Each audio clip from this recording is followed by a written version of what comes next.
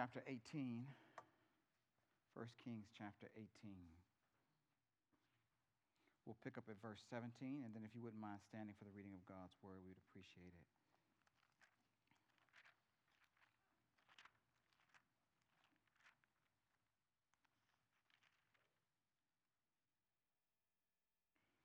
First Kings 18, starting at verse 17. When Ahab saw Elijah, and Ahab said to him, "Is it you, you troubler of Israel?" And he answered, "I have not troubled Israel, but you have, and your father's house, because you have abandoned the commandments of the Lord and followed the Baals. Now therefore send and gather all Israel to me at Mount Carmel, and the 450 prophets of Baal and the 450 prophets of Asherah who eat at Jezebel's table." And Ahab sent to all the people of Israel and gathered the prophets together at Mount Carmel. And Elijah came near to all the people and said, "How long will you go limping between two different opinions? If the Lord is God, follow him. But if Baal, then follow him."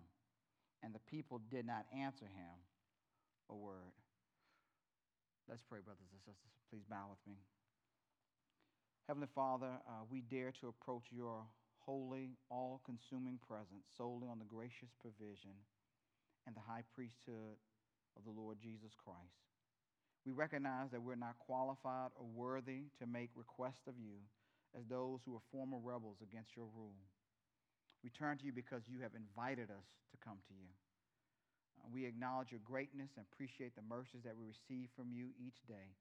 They are without number.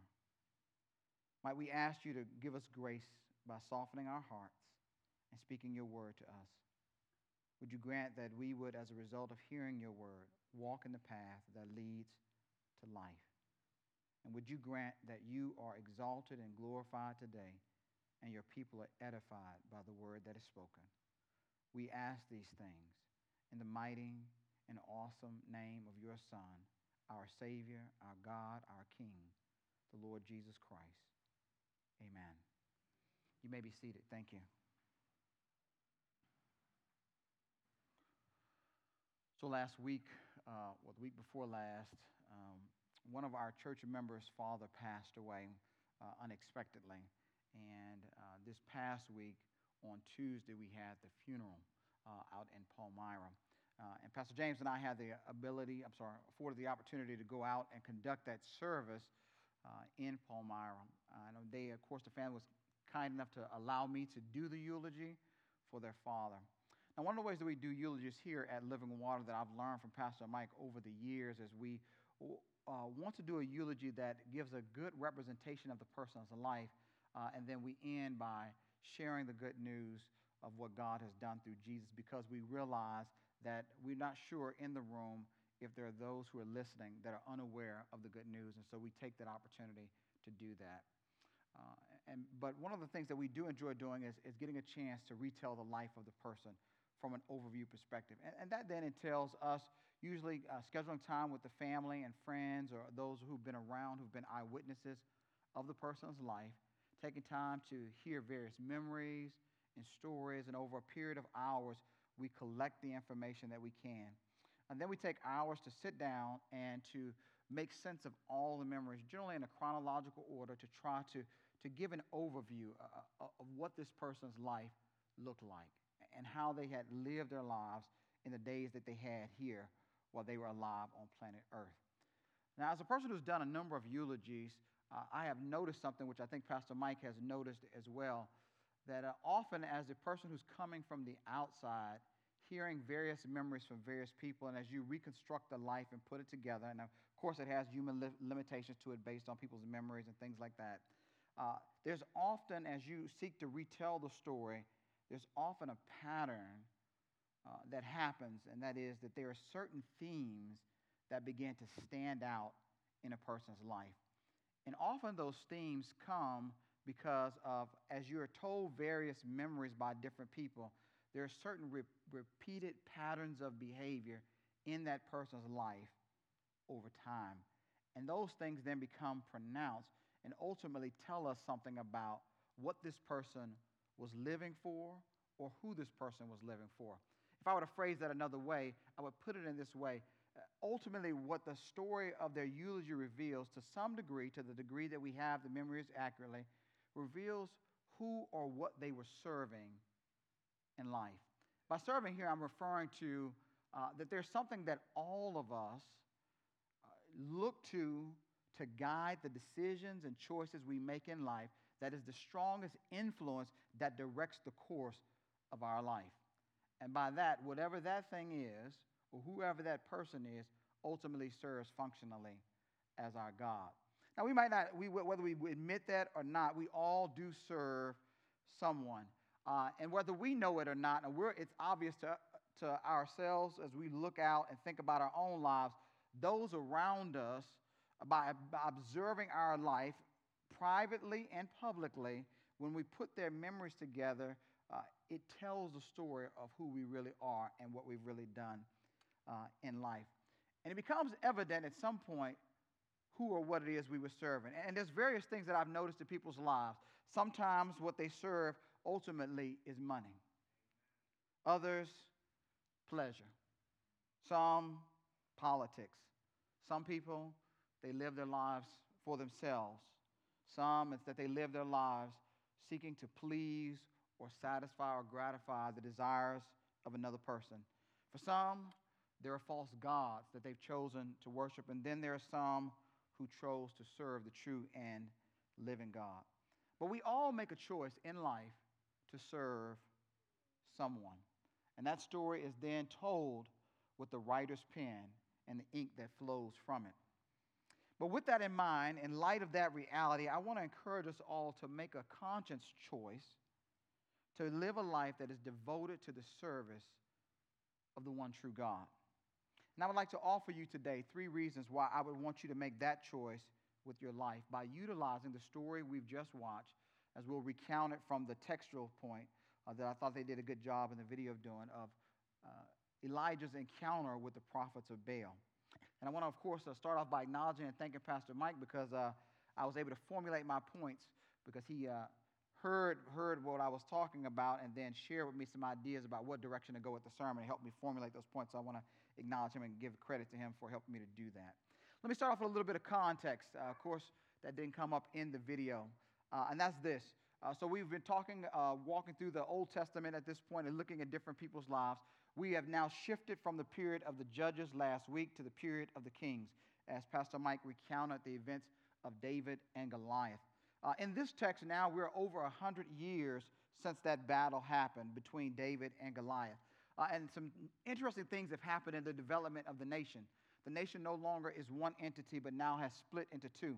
There's a nation to the north and a nation to the south. Israel is the nation to the north, and to the south is Judah and Benjamin, now known just simply as Judah.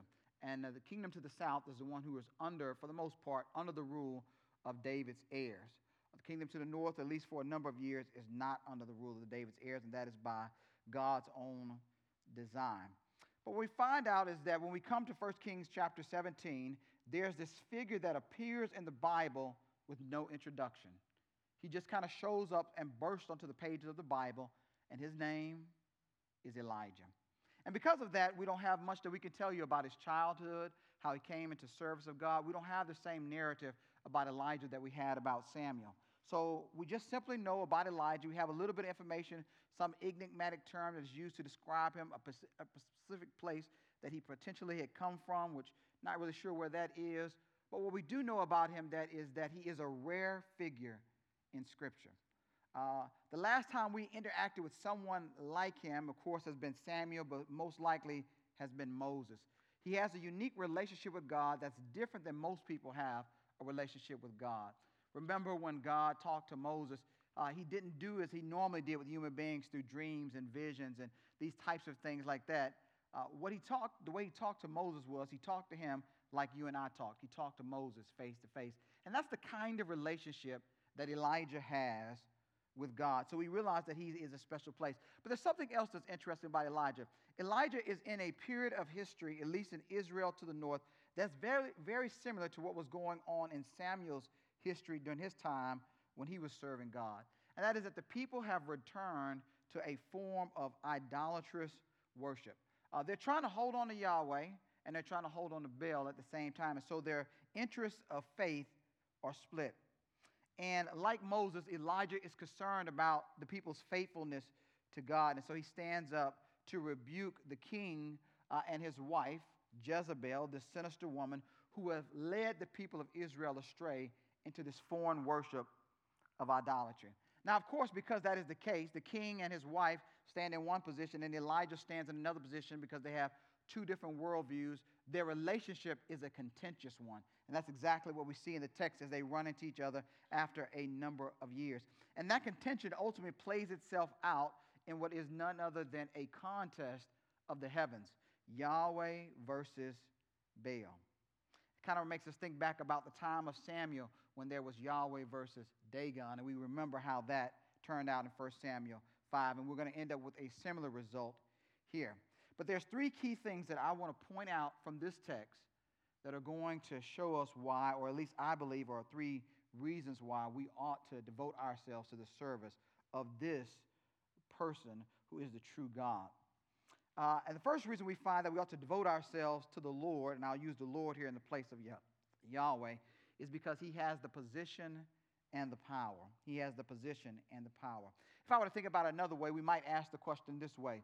When we look into heaven, if we could do that, which we can't, but if we could, who's the person who's sitting on the throne ruling over all, the invisible realm and the visible realm, whose will must be done?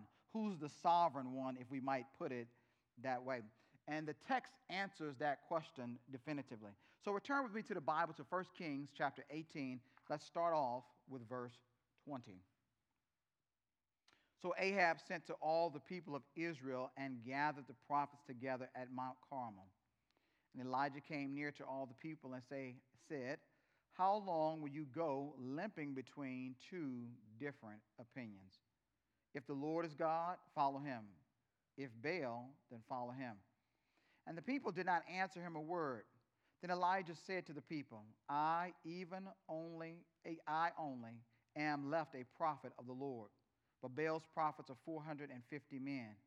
Let 2 bulls be given to us, and let them choose 1 bull for themselves and cut it into pieces and lay it on the wood, but put no fire to it.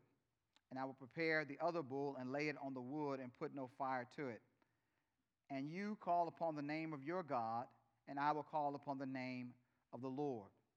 And the God who answers by fire, he is God. And all the people answered, it is well spoken. As you saw in the video, which just creatively demonstrated for us this in a very nice picturesque way, and I like pictures because I learned that way. We see that the contest is pretty straightforward, right? It's what would happen in a normal worship of the deity at that time. On one side of the field, we have Baal of this contest and his 450 prophets. And on the other side, we have the Lord and his one prophet, Elijah. And the contest is about sacrifice. They did what they normally would do, was to offer up an animal on a stone altar. And in this case, unlike finishing the sacrifice like the offerer would normally do by providing the fire, they said, no, the way this contest is going to work is the God is going to provide the fire. So we, the offerer, are not going to do what we normally do. We're going to let the God who really is God answer. And whoever answers, that's the one that's God. So the fire has to be provided by the God, and that's how we'll identify who has the position and the power to be God. Because whoever this God is, he obviously has power over the elements, which validates his position as the true God. Now let me offer to you a little bit more information about Baal that kind of puts this in perspective, that helps us to understand why Elijah takes the approach that he does to this particular contest, which ultimately brings more glory to God as we see this contest play out.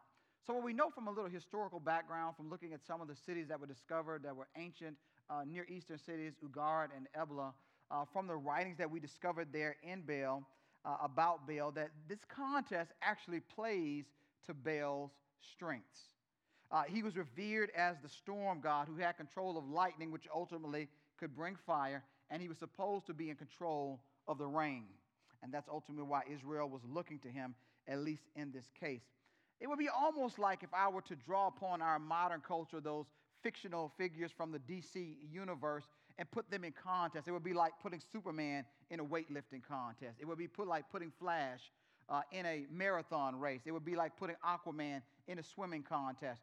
This should be a hands-down victory, no questions asked for Baal. This is right in his wheelhouse of what he does.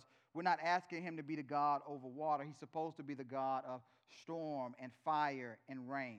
This is exactly what he should do. Secondly, from the text, we also see that Elijah provides the prophets of Baal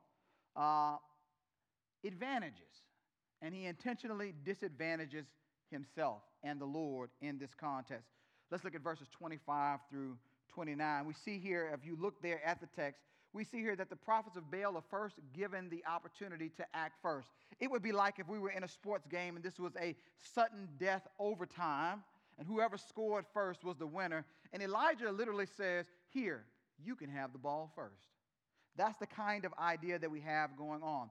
So Elijah allows time to be on their side. He gives them the first opportunity. He gives them the amount of time. They have no reason to say that they didn't have the advantage. He allows them ultimately to consume the majority, if not all, of the day into the very last minute so that they might have ample amount of time for Baal to answer. Now, when you look at those verses, you'll notice something happened which was shared in the video.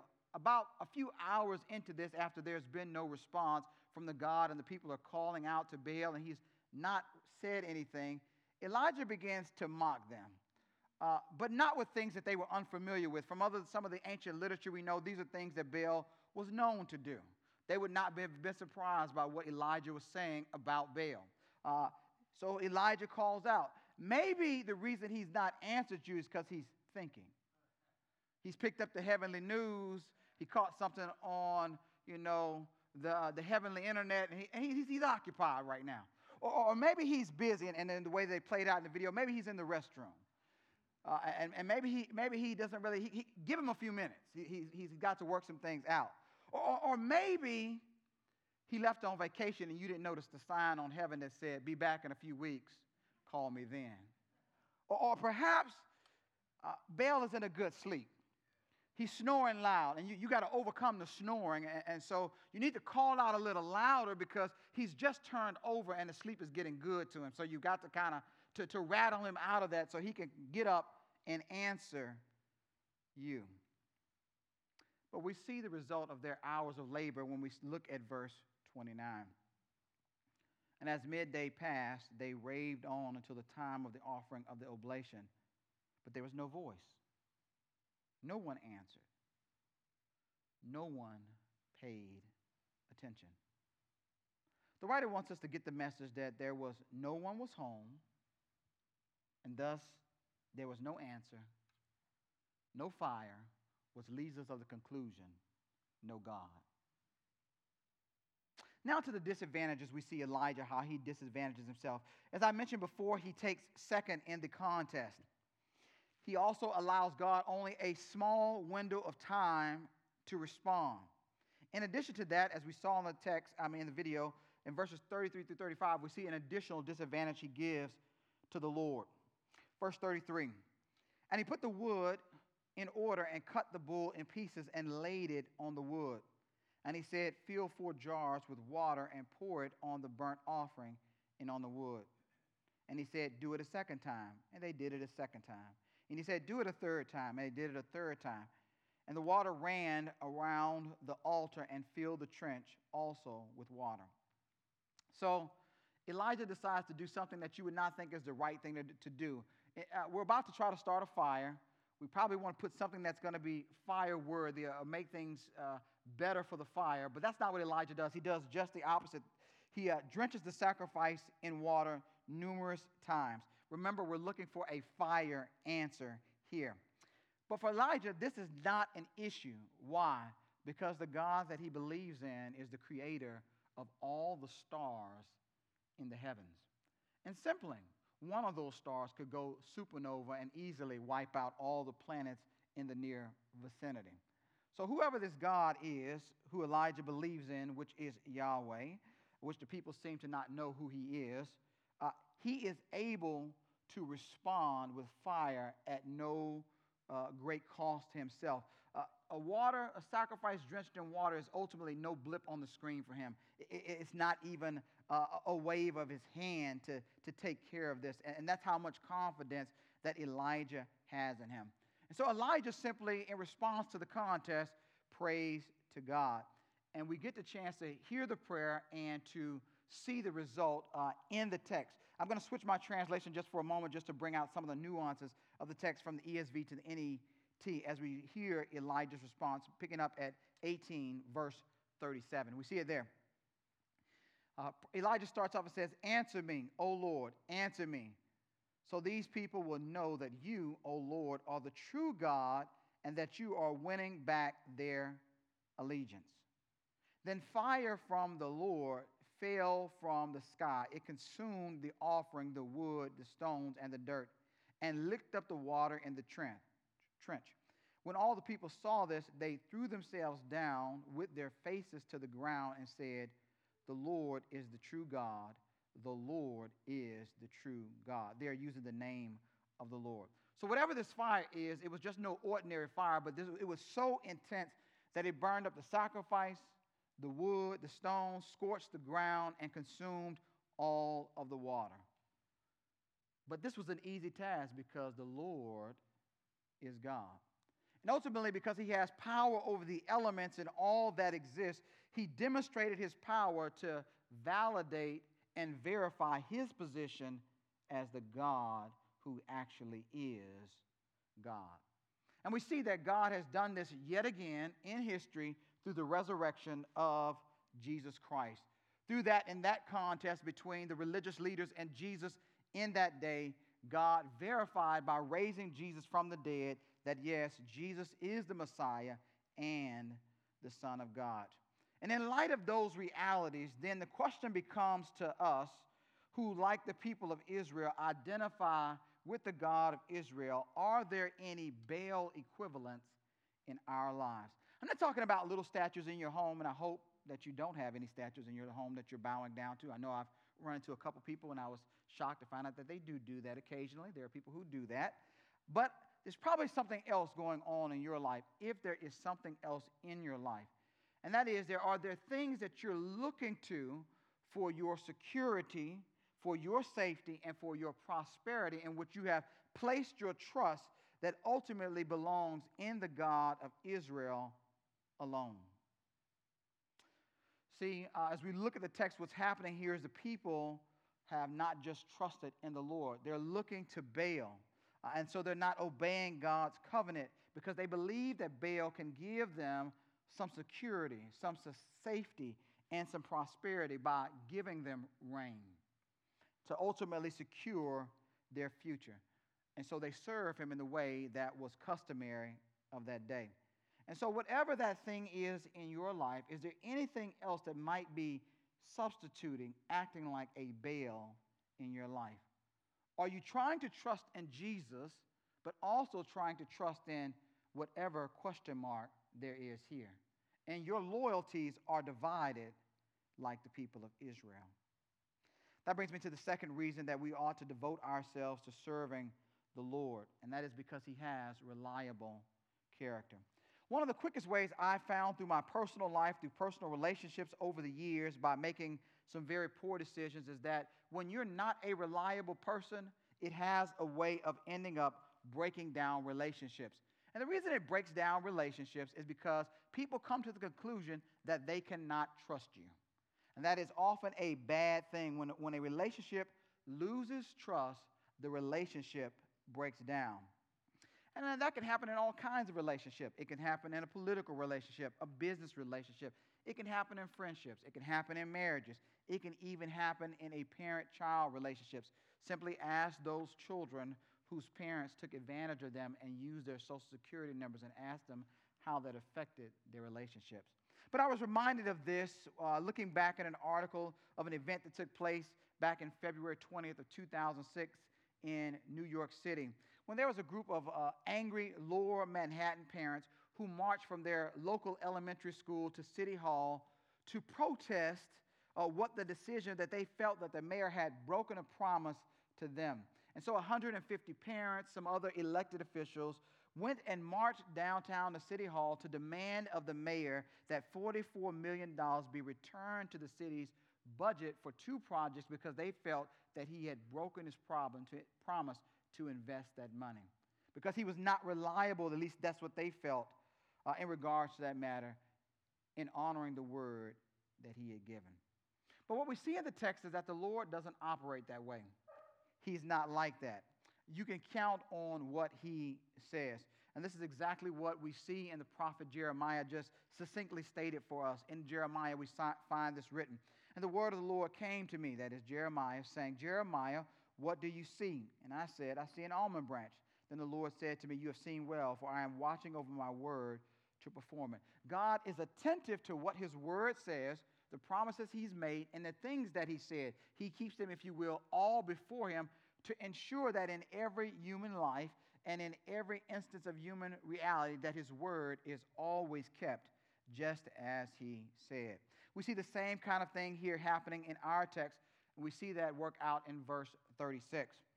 And at the time of the offering of the oblation, Elijah the prophet came near and said, O Lord, God of Israel, of Abraham, Isaac, and Israel, let it be known this day that you are God in Israel, and that I am your servant, and that I have done, notice here, all these things at your word. We see at the end of that verse that ultimately what is transpiring is not Elijah's plan, but God's plan. The reason that God doesn't fail Elijah because God commanded him. Elijah simply obeyed, and God, because of his reliability, kept his word to Elijah. From the surrounding text, we see another example of how God is reliable and faithful to his people in keeping his word. And that's ultimately what precipitated this actual contest that led to this contest happening. For that, we have to go back to Moses' writing, which had happened a number of years before. But Moses has said this long before these people ever existed or their parents ever existed. But God had not forgotten that, and he related to the people based on what he had told them through Moses. Deuteronomy chapter 11, verses 16 and 17. And Moses said to them, take care lest your heart be deceived, and you turn aside and serve other gods and worship them. Then the anger of the Lord will be kindled against you, and he will shut up the heavens so that there will be no rain, and the land will yield no fruit, and you will perish quickly off the good land that the Lord is giving you. Now, in light of 1 Kings chapter 17, verse 1, chapter 18, verse 1, and the rest of what we see in chapter 18, the people are at a time of drought, and this is the turning point in that drought. But we realize the reason that there has been a drought or famine in the land because of the drought and lack of water has simply been because of the people's disobedience and their divided allegiance to Baal. They've been in idolatry, and God has kept his word that when they would do this and turn to idolatry, that it would cause him anger and he would stop the rainfall. And for 3 years, that's exactly what they experienced, that the Lord always keeps his word. And this becomes extremely important to us in light of the fact that Jesus speaks because he is God. But I want to recall a specific instance, and that was to Martha, which has relevance to us today. In his talk to Martha, the sister of Lazarus, before Lazarus was raised from the dead, Jesus said this to her. He says, I am the resurrection and the life. Whoever believes in me, though he die, yet shall he live. And everyone who lives and believes in me shall never die. Do you believe this? Now that promise almost sounds unbelievable to us in the modern age, but it's true. Why is it true? Because God is reliable. And so Jesus' words can be counted on. And that becomes extremely important to each one of us when we consider, as I was reminded afresh this week as I stood at the funeral with Pastor James, that we're all headed for eternity. That brings me to my final reason that I want to show you from the text, and that is that we ought to be devoted to the Lord because he loves. We ought to be devoted to the Lord because he loves. Now we see at the end of verse 21 that the people, when Elijah called them to make a definitive choice between who is God, is it Baal or is it Yahweh, the God who formed you, who was Abraham's God, Isaac's God, Israel's God. Is he God or is Baal God? The people were so confused, they were so turned around in their belief system that they did not respond because the reality is they did not know the answer to that question. And in light of their idolatry, in light of their confusion of deities, they had suffered this drought for 3 years, which ultimately caused them hardship in their own lives. But what we do notice about this, and the conclusion that we can draw from that is, they're not the ones seeking the right solution to the problem that they're facing of a lack of rain. If they don't know what God is real and which God to go to, they're not going to know what is the right solution. And thus, that's why we're in this situation in the first place. It was their disobedience that led them into this situation, but it was the Lord who was the one that we see from the text that devised the plan, that initiated the plan, and enacted the plan so that the people could be put back into a right relationship with him because he wanted to bless them. That was God's idea. Let me quote to you 1 Kings chapter 18, verse 1, to show you this from the text. After many days, the word of the Lord came to Elijah in the 3rd year, saying, Go, show yourself to Ahab, and I will send rain upon the earth. Then we can drop down to verse 37 and read it again. Answer me, O Lord, answer me, that this people may know that you, O Lord, are God. And here's the part I want to put emphasis on, and that you have turned their hearts back. This was God's idea. It's God's loving concern for the welfare of the people that initiates this contest, because God, in keeping his word, will not allow the people to remain in idolatry and then him bless them. He's got to deal with the idolatry so that he can bless them. But notice, the people are not looking for God. They're not looking for a solution. They're content with the pain that they're experiencing in their lives. But it's God who, in love and in mercy, seeks to rectify the situation of his own initiative. What the text is clear of is they don't love God, and they're not seeking God. Instead, it's God who loves them and seeks them.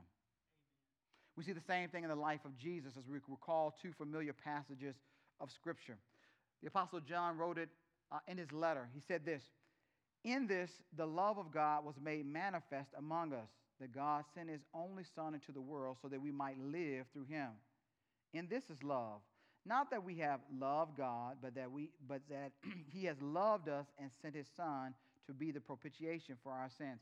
In his gospel, he said something similar to that verses we learned in Sunday school when we were growing up as children, if we had church exposure. One of the first verses we probably learned was this: For God so loved the world that he gave his only Son, that whoever believes in him should not perish but have eternal life. But keep on reading.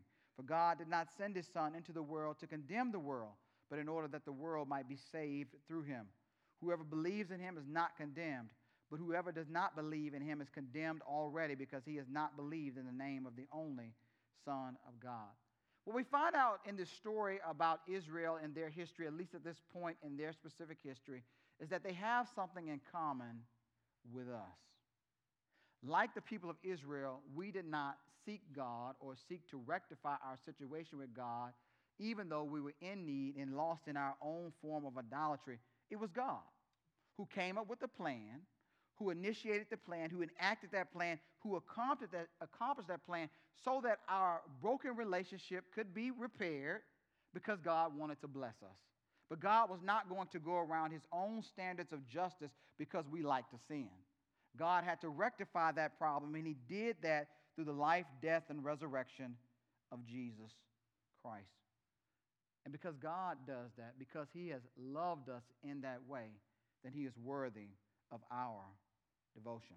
And that's what I've been sharing with you throughout this message that I've given each reason. I've said that the proper response to God's power, which validates and verifies his position as the only true God, his character, of which I gave one example, his reliability, and his kindness that we see. These are just a few of the reasons why we ought to be devoted to serving him and serving him alone. Now, I can't be thorough in talking about what this might look like in our lives, but let me give you a couple of thoughts to get us on the road in that direction.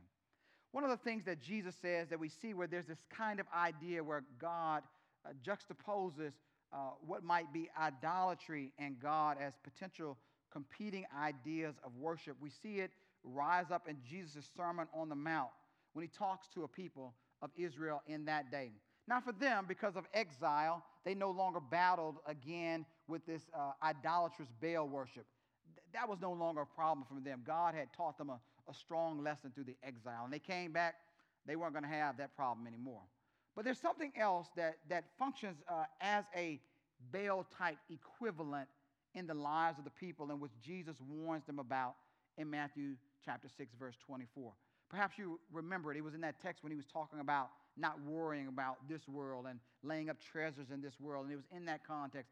And Jesus said that a person cannot serve two masters.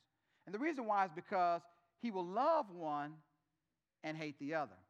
But it's when he gets to the end of that he lays out a surprising twist about who the competing God is in the people's lives.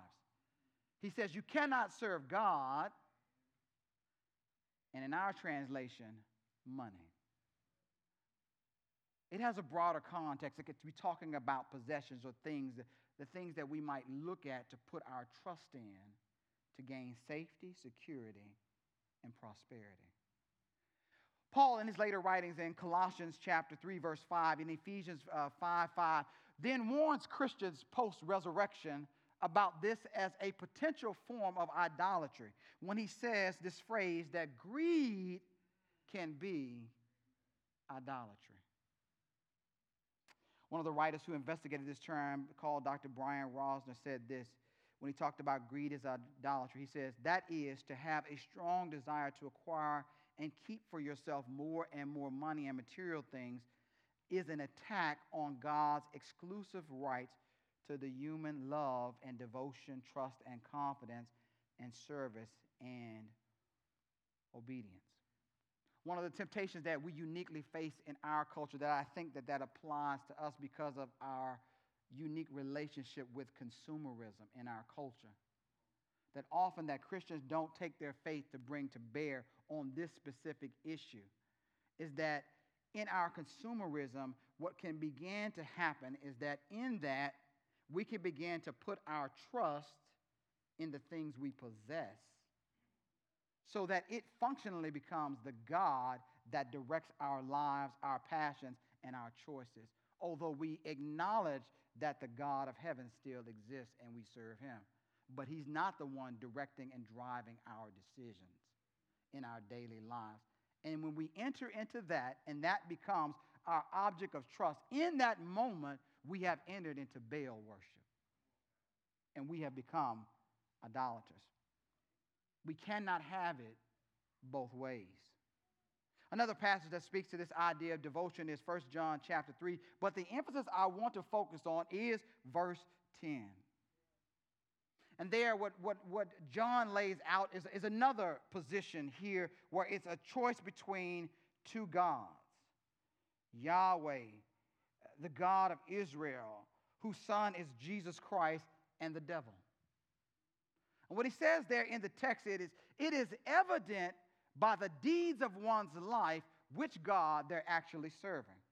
He says, we don't have to guess about who you belong to.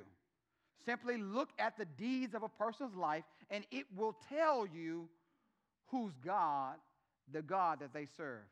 And so what he encourages believers is, he says, the way that we know who belongs to God is that in their life, there is an evidence of righteousness and love.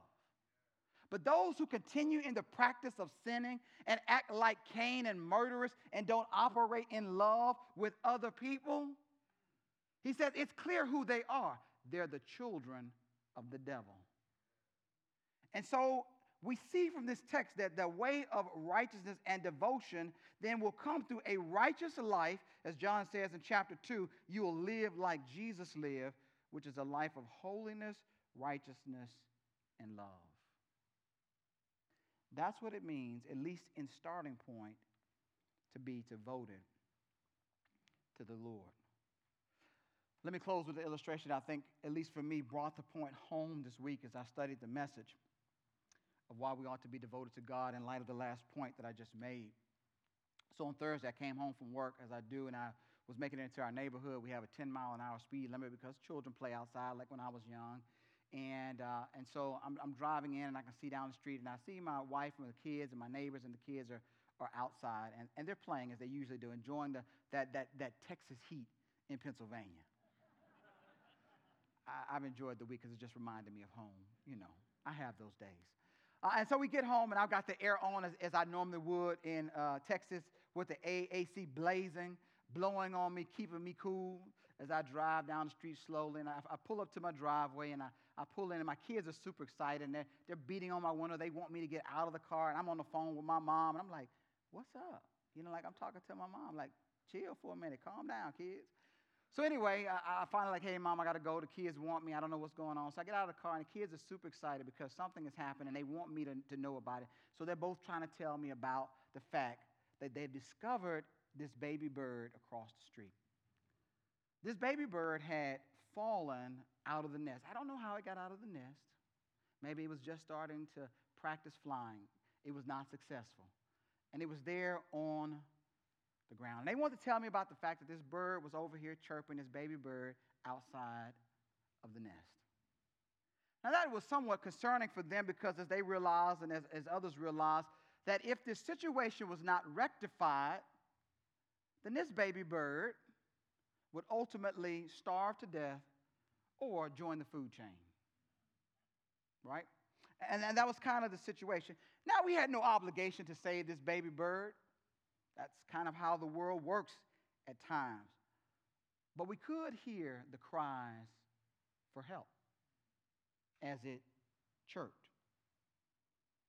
Now, my wife and our neighbor, one of our neighbors, they were moved with compassion. And perhaps that's just the way mothers are because they're mothers all the time. And their hearts were moved with compassion. So our neighbor, she started to call around to different organizations to see if anyone would help to save the life of this baby bird. She finally found a place after some research and made an agreement with them that they would bring the baby bird out. And so my wife and our neighbor, they got together, they got a box, and they put some stuff in it, and they went over and carefully picked up the baby bird and put the baby bird in a box, and they got into an air-conditioned car, and they drove 45 minutes to a place that was willing to care for this baby bird. And then they drove 45 minutes back home where this wildlife reserve would take care of it. Now, in the story, what caught me is the fact that this baby bird had nothing to offer them. There was nothing that the baby bird could do for the kindness and love that they had shown. It was because of their compassion, no obligation that they had to this baby bird. The parents had not decided to intervene, or perhaps they didn't have the power to intervene to rescue him from the situation he was in. But at personal cost to themselves and in gas and in time and in effort, they paid the cost so that a life could be saved, one who had no benefit to them. Brothers and sisters, I want to let you know and just remind you that you and I were in the same position as that baby bird. We were helpless in our sin with no way out. Some of us helpless in addiction. Some of us helpless in our self-righteousness. Some of us helpless in our pride. Some of us helpless in our seeking of pleasure. Some of us helpless in our idolatry. Whatever it was that we were helpless in, we couldn't get ourselves out. And death was on the horizon because God's judgment is coming upon the world. And there was nothing that we could do to save ourselves. Our parents were powerless to rescue us from the impending disaster that was coming upon us. But someone of greater power and greater resources intervened not because he was obligated, but because he had compassion. And he did and paid the cost that was necessary so that our lives could be saved. That's what we see in the life, the death, and the resurrection of Jesus. God reaching down in compassion to take those of us who are helpless to rectify the situation, to save ourselves, and come in and do it at cost to himself. Now, brothers and sisters, like the baby bird, we don't have anything to pay back God that he would want from us. There's nothing that God needs from us. The only reason God did it is because of his own great compassion. And in light of that, we can never pay God back for the goodness and kindness that he's shown us. We could never do enough works to tell God thank you, because nothing we could do could pay him or offer to him anything for the kindness and cost that he paid. But what we can do, brothers and sisters, is acknowledge it. We can be thankful for it. And what we can say is, God, I can never pay you back for the love and compassion you've shown me, because I could never rectify that situation. But what I can do is live a life of devotion out of gratitude to you, because you rescued me when I could not rescue myself. Brothers and sisters, it was God who stepped in when you cried out like that baby bird. He heard you chirp, and he stepped in and rescued you so that you could have life and continue to live. And that's why he's worthy of your devotion and his alone. Let's pray. Father, I want to thank you as we prepare to close this service out now. Lord, as we get ready to say the benediction, that God, we are grateful for the way that you have rescued us and done it at personal cost to yourself, and we can never pay you back. May we be mindful of that this week. I want to ask you to go ahead and stand now. Let me read the blessing over you, and then we'll dismiss you as we've gone over time, and I apologize for going over a little bit today. The Lord bless you, and the Lord keep you. The Lord make his face to shine upon you and be gracious to you. The Lord lift up his countenance upon you, and may he grant to you the peace that Christ has given. Go in God's peace this week. We bless you. You dismiss. We'll see you.